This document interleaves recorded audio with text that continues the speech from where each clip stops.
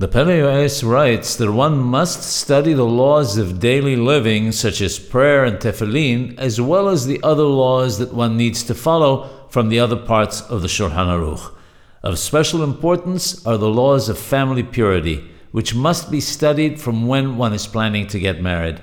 Lack of knowledge in the area of family purity is particularly serious. Errors are regularly made in these laws, which have a detrimental effect on the soul of the child that is born, heaven forbid.